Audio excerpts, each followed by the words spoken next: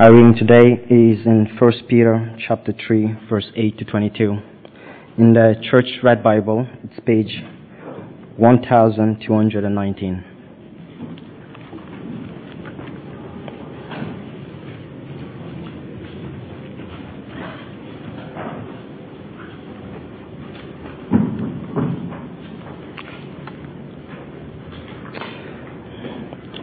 Okay, I hope you find the verse. 1 Peter chapter 1, verse 3, chapter 3, verse 8 to 22. Finally, all of you, live in harmony with one another. Be sympathetic. Love as brothers.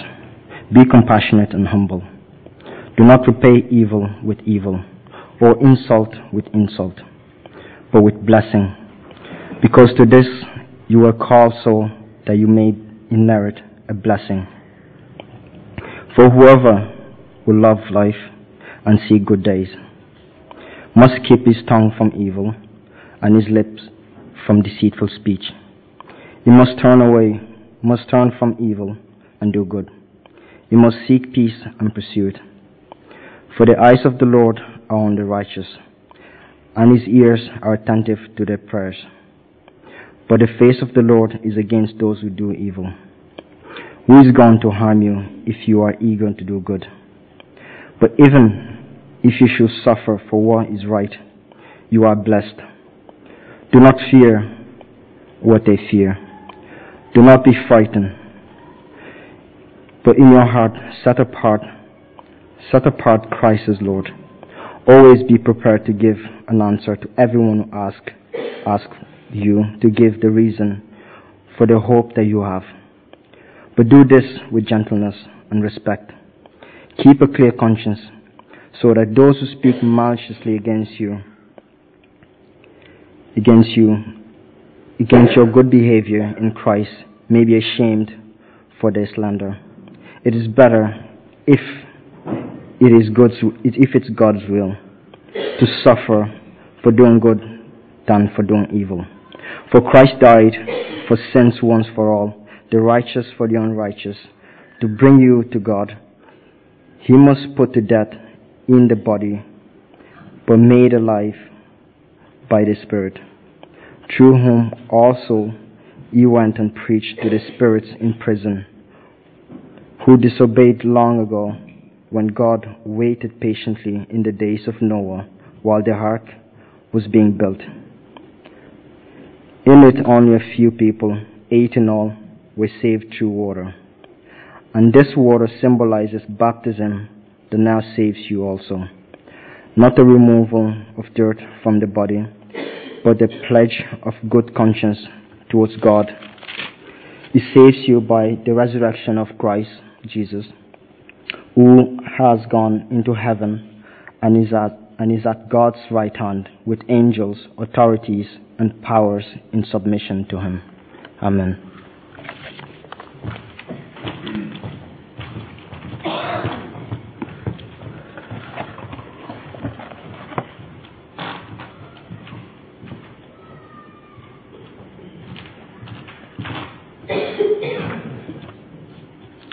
Thanks very much, Kevin. We'll keep your Bible open there at 1 Peter 3. Before we start, just want to say that it's a longer passage than we've normally been dealing with on a Sunday morning. So we're not going to cover everything, so there may be questions that arise, things that weren't covered, or you just want to come back on. Please feel free to talk with me afterwards. Let's pray.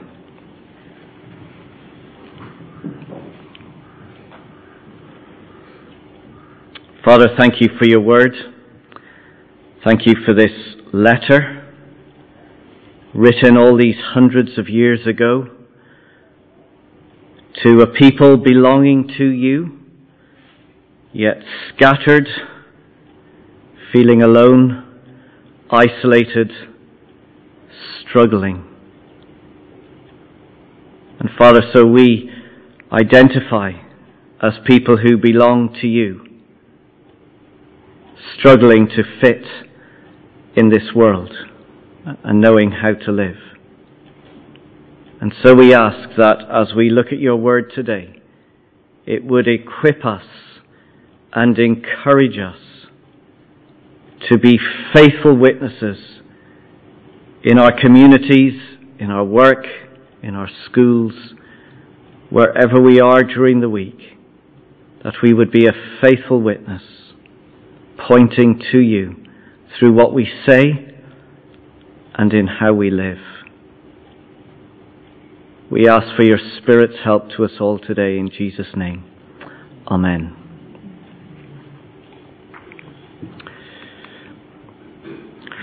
Well, I want to introduce you to Pastor Alim.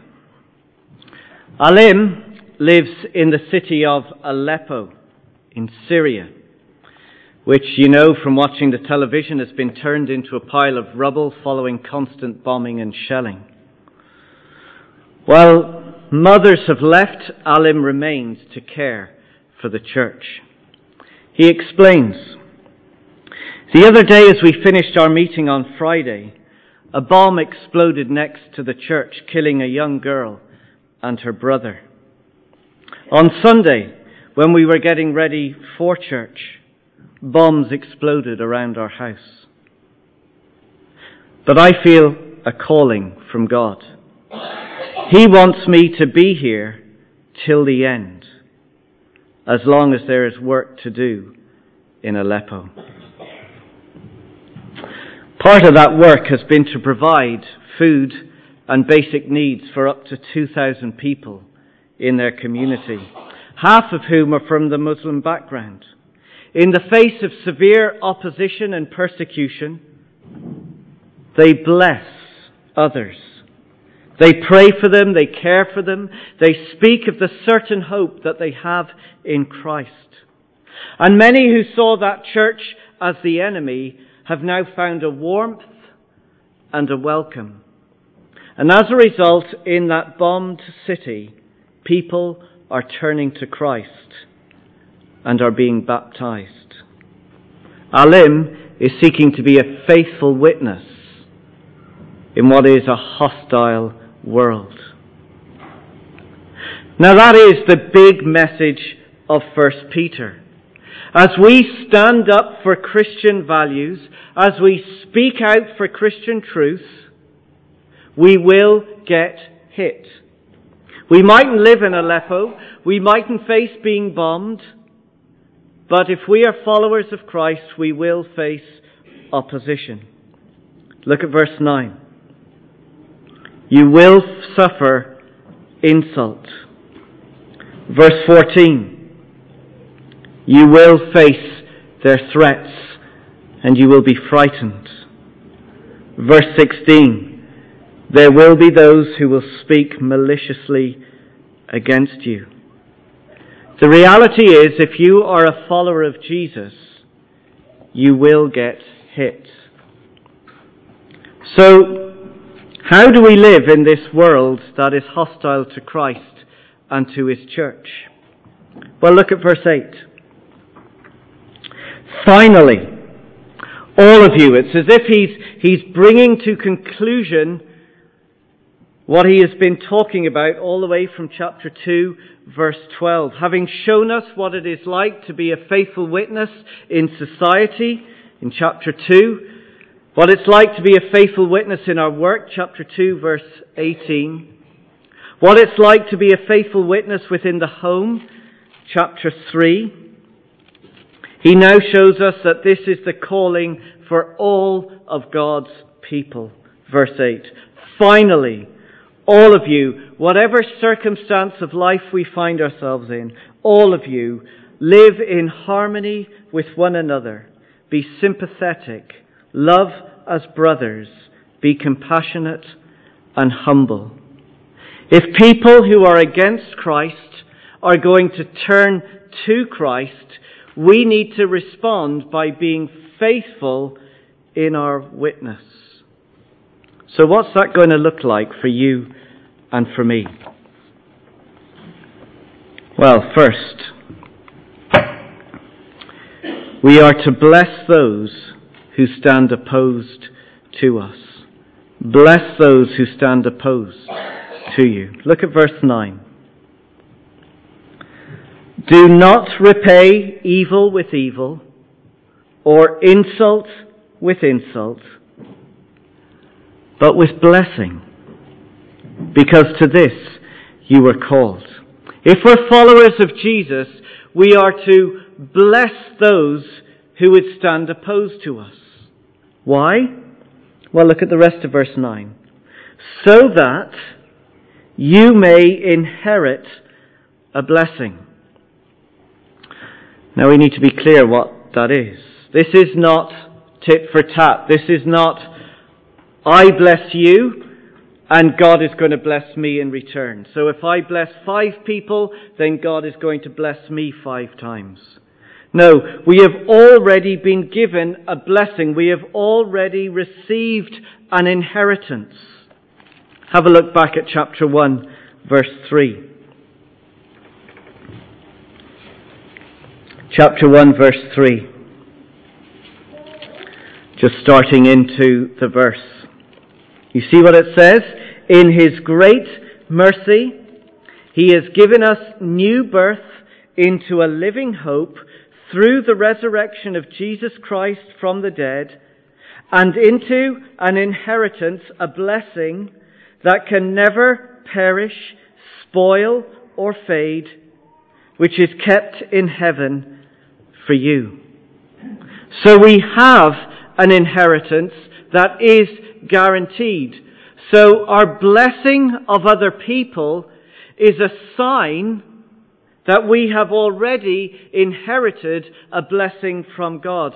So in response to this undeserved blessing of this inheritance that will never perish, spoil or fade, the response to that, or the sign that we have that, is in turn to bless other people.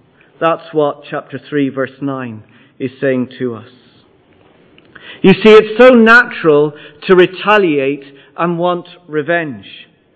A colleague at work makes fun of you with a snide comment. You want to retaliate. A friend speaks aggressively against what you believe, and you want revenge. You get hurt, so you want them to hurt. You suffer, so you want them to suffer. But not so for the Christian. Because we are blessed, because we have an inheritance, we in turn bless those who stand opposed to us. We are to be a blessing. We are given an example of what this looks like in verses 10 to 12. This is a quote from Psalm 34. Now, Psalm 34, you can read it all at home, is at a time when Saul is king. Saul was the people's choice. David, who was God's choice as king, is being pursued by Saul. He's being chased down by Saul. And David's life is in danger. But how does David respond to this threat? Well, look at verse 10. For whoever would love life and see good days, so whoever has the blessing and has that inheritance to come, must keep his tongue from evil and his lips from deceitful speech.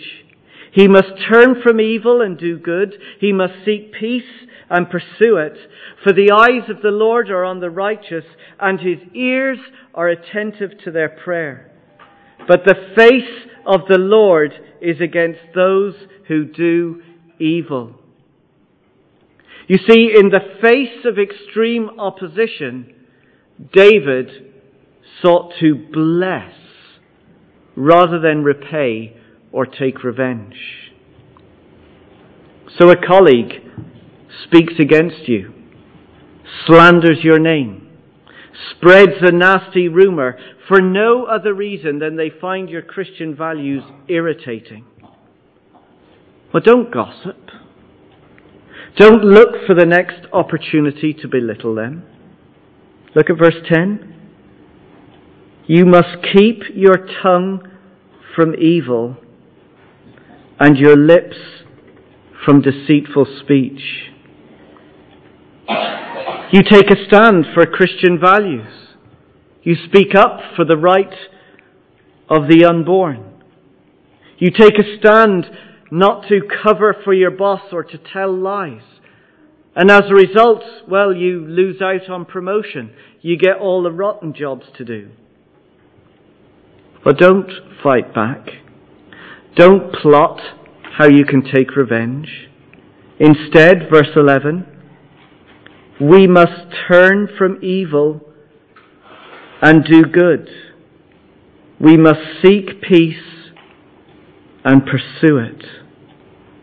You see, it's not our job to get back at others. It's not our place to retaliate and seek revenge. It is our role to bless. It's to do good to those who hurt you. Have you been hurt by someone else? Bless them. We are to speak kindly to those who malign you. Have you ever felt ostracized or pushed away by somebody else? Speak kindly to them. Of course it's hard. Of course it's tough. But like David, we pray and we leave things with God, verse 12. For the eyes of the Lord are on the righteous, and his ears are attentive to their prayer.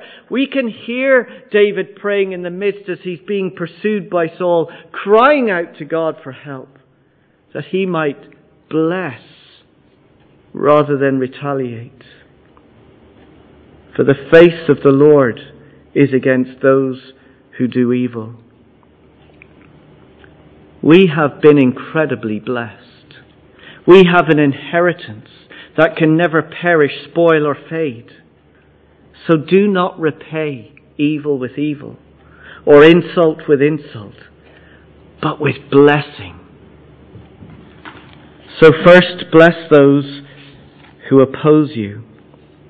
Second, speak hope to those who threaten you. Verse 13. Who's going to harm you if you are eager to do good?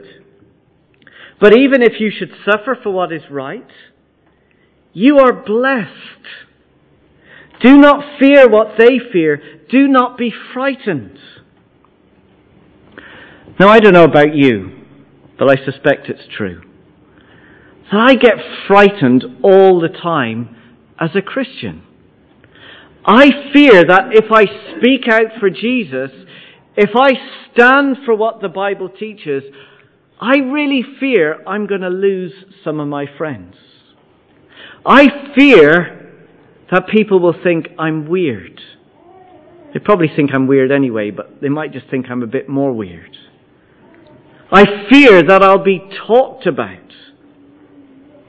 You might fear that if you associate with Christians, you'll be insulted and laughed at. And so for an easier and more comfortable life, we just put the head down and keep quiet and hope that nobody sees or nobody asks. But what does it say in verse 14? Do not fear what they fear. Do not be frightened. Literally, it's saying to us, do not fear their threats. Don't be intimidated by what people might say to you or what they might do to you. Well, you say, that's easier said than done. That's easy to read. The theory is fine, don't fear. But we all fear what people think about us. But genuinely, really, there is no need to fear. The reason, look at verse 14 again. Even if you should suffer for what is right, you are blessed. It's the reminder again that if we are Christians, if we're followers of Jesus, we are blessed. Let's go back to chapter 1, verse 4 again. Let's remind ourselves of that blessing, that inheritance. Verse 4. Because of the resurrection and our faith in Christ, verse 4, we have an inheritance that can never perish, spoil or fade, kept in heaven for you. But there's more, verse 5. Who through faith are shielded by God's power until the coming of salvation that is ready to be revealed in the last time. The blessing that we have received is that heaven is kept for us and we are kept for heaven. Nothing can take us from our inheritance, and no one can take our inheritance from us. So people can say what they like. People can think what they like. They can do whatever they want to us because we will always be blessed, and that inheritance and that blessing cannot be taken away. It's this blessing that keeps Pastor Alim in Aleppo.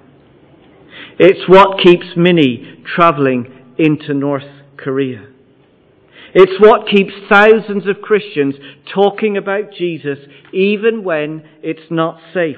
Yes, people can be imprisoned. At worst, their lives can be taken, and it does happen.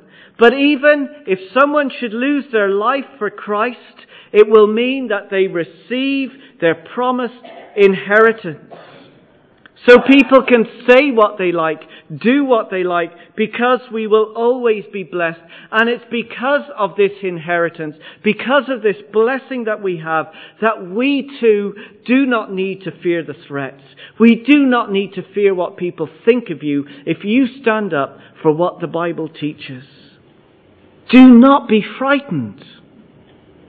We have a blessing. So don't fear. Instead, we can speak of the great hope that we have. How do we do that? Look at verse 15, chapter 3, verse 15. But in your hearts, set apart Christ as Lord. Christ is your king, not your boss. Christ rules over your life. He controls your destiny. He has given you the inheritance and the blessing. God has made you a child. Make Him your Lord. Make Him the reason for your life. Verse 15. Always be prepared to give an answer to everyone who asks you to give the reason for the hope that you have. You see, when we bless those who speak against us, when we repay hurt with kindness, when we do good to those who speak maliciously against us, it is so countercultural, it is so different to how the world responds, that a time will come when someone is going to ask of you or speak to you and say, why? Why do you not get angry? Why do you care for those people that insult you? Why do you respond in kindness when you've been so desperately wronged? Why do you respect your boss even when they disrespect you? Why do you still love your spouse even when they speak bad of you? Why do you not repay evil with evil and insult with insult? Answer? Look at verse 15. Because of the hope that we have. Because Jesus has died for me and forgiven me, I can forgive others. I don't need to hold a grudge. Because Jesus has risen from the grave for me and has given me an inheritance and a blessing, I've got everything to look forward to, so I can give my life to serve those who may stand against me. Because Jesus has blessed me, because I belong to Him, because I am part of His family, because I am a royal people, that royal priesthood, a people belonging to God, I can now bless. I can speak of the hope that I have. So in the face of opposition, do not fear. Always be prepared to give an answer. Be ready Have it on the tip of your tongue to talk about Jesus and what he means to you. End of verse 15, but do it with gentleness and respect. I was talking to someone recently who had made the decision not to play matches if it clashed with their times of their church gathering. An important match had come up and they told the rest of their team and their coaches, I'm not able to play today. Inevitably they were asked, why? And their answer was really simple. They just said, because I'll be going to church. The response caused the group of friends to laugh and ask, well, why would you go to church? And very simply they said, Jesus is more important. He's a hope. He's the reason for our life. So don't be afraid of people's threats. Don't fear what they may think about you or what they may say about you. Instead, speak confidently of the hope that we have in Jesus. Bless those who oppose you. Speak hope to those who threaten you. And third, look to Christ, who will vindicate you. You see, being a faithful witness in the world is not easy. It's really, really tough. Look at verse 17. It is better, if it is God's will to suffer for doing good, than for doing evil. But why? Are you mad? What's the point? Why would we be so stupid and be so willing to suffer? Why bless those who insult you if all you're going to get is more insults? Why speak hope to people if all we're going to get is abuse? Why be a faithful witness? Why bother? Why suffer for doing good? It doesn't make sense. Unless Christ vindicates you. And he will. Christ will put the record straight. Christ will correct every wrong. Christ will see that you taste victory. Let me explain this in 3 ways. First, Christ suffered and now rules. So we are to keep going. We are to bless those who oppose us. We are to speak hope to those who threaten us. Because, verse 18, for Christ died for sins, once for all, the righteous for the unrighteous, to bring you to God. Christ suffered for you. He didn't repay evil with evil. He didn't retaliate with insult. He blessed those who opposed him. He spoke to those who threatened him. In fact, he died for those, for people like us who also stood against him. He died for our sins, for my sin, for your sin, the righteous for the unrighteous. He took all our unrighteous behavior on himself, suffered the punishment that we deserve, so that we might have his righteousness and be treated as Jesus deserves to be treated. End of verse 18, he was put to death in the body, crucified on a cross,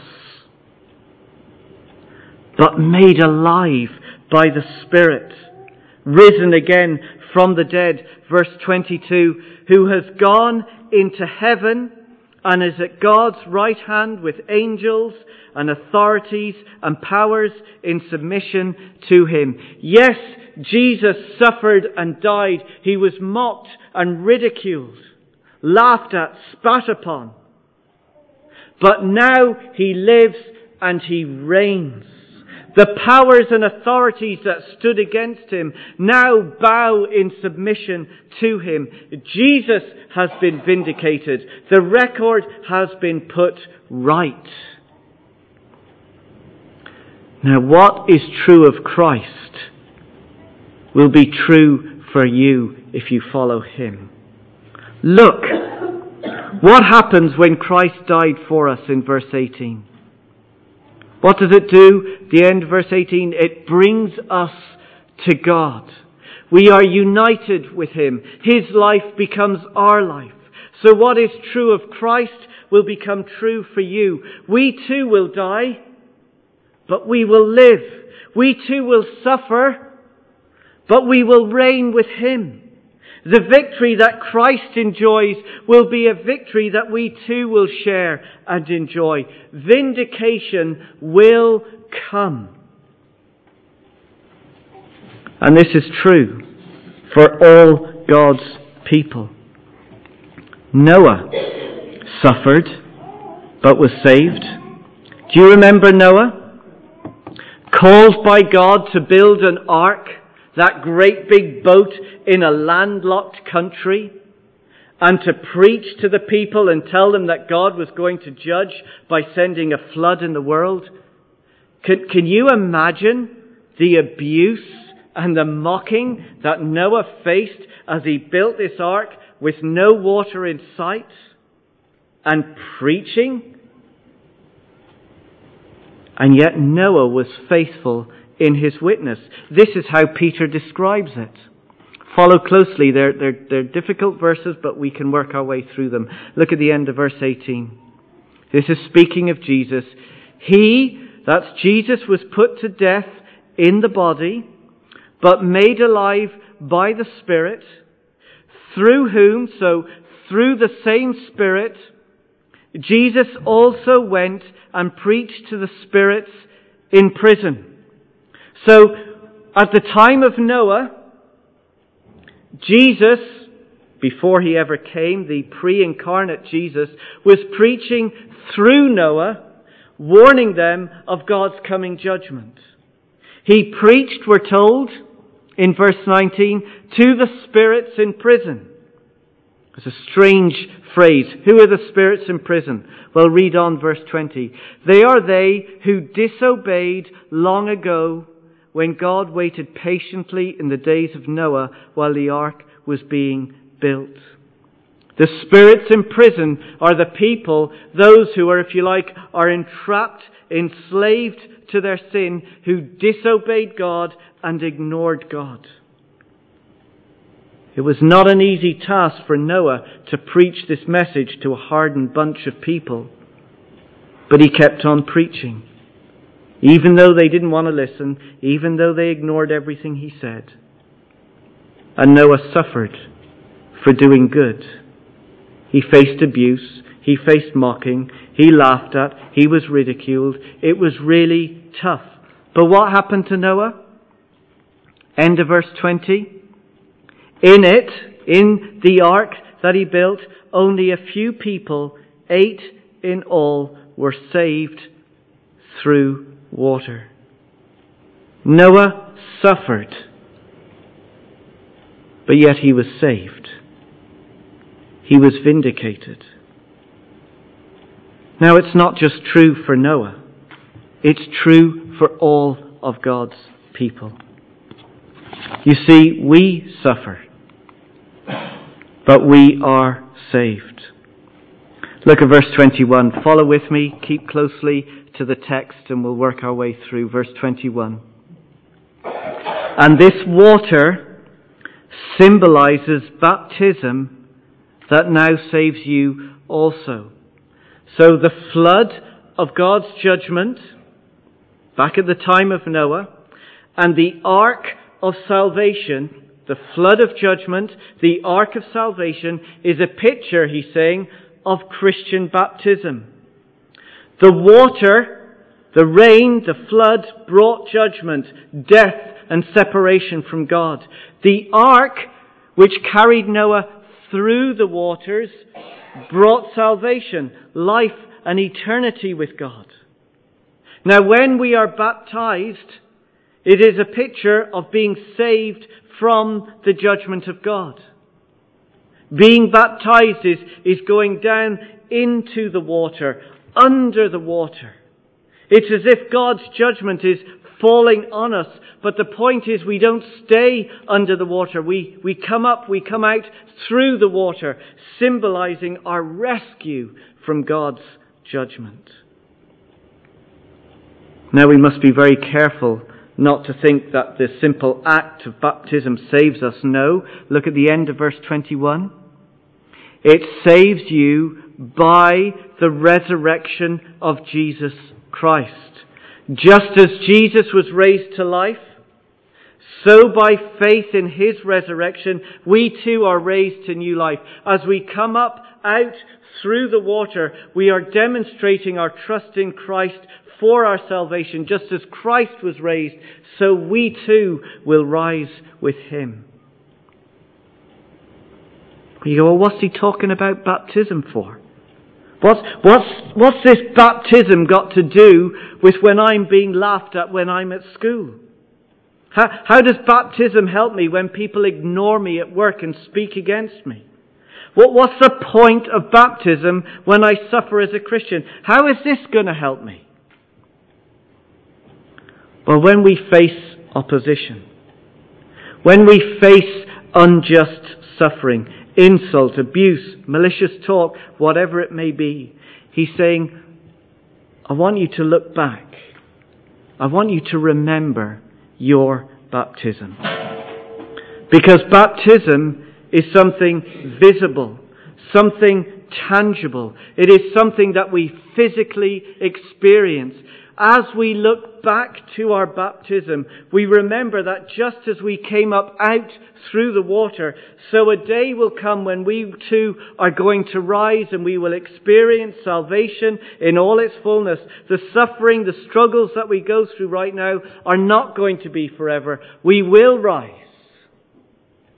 So think back, remember the time when you were baptized. That's why baptism is so important. If you are a Christian here today and you're claiming and saying, yes, I follow Jesus, and you're not baptized, well, you ought to be. You ought to be. Because in this context, it's going to be a tremendous help to you as a Christian. As you seek to live the Christian life, and as you find it difficult to be a Christian where you are, this baptism that you look back to is going to help you and bring to memory and remind you that yes, it is a struggle. But it's not going to be like this forever. I too am going to rise.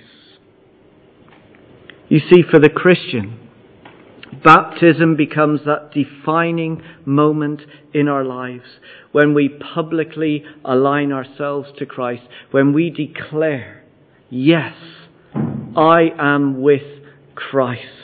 Where He goes, I will go. What is true of Christ is true of me. In times of struggling and suffering, we can look back and remember, just as Christ suffered, we too will suffer. Just as Christ was raised, we too will rise. Just as Christ was vindicated, so we too will be vindicated. The victory that Christ enjoys today will be ours to enjoy forever. I don't know every circumstance where you will be this week, but as you go, bless those who may stand against you. The person who you find difficult to work with, the person who you find it hard to be a friend to, bless them. For those that may threaten you, those who may speak against you, speak hope to them. Speak about Jesus. Don't fear what they say. You have a blessing to come, an inheritance to come. You have everything to look forward to. And we can keep on doing it because we will be vindicated. We will share in the victory that Christ has. Look back and remember your baptism. Remember that day. Feel it, picture it, think of it. I went down. I rose. I will be vindicated with Christ. Let's pray together.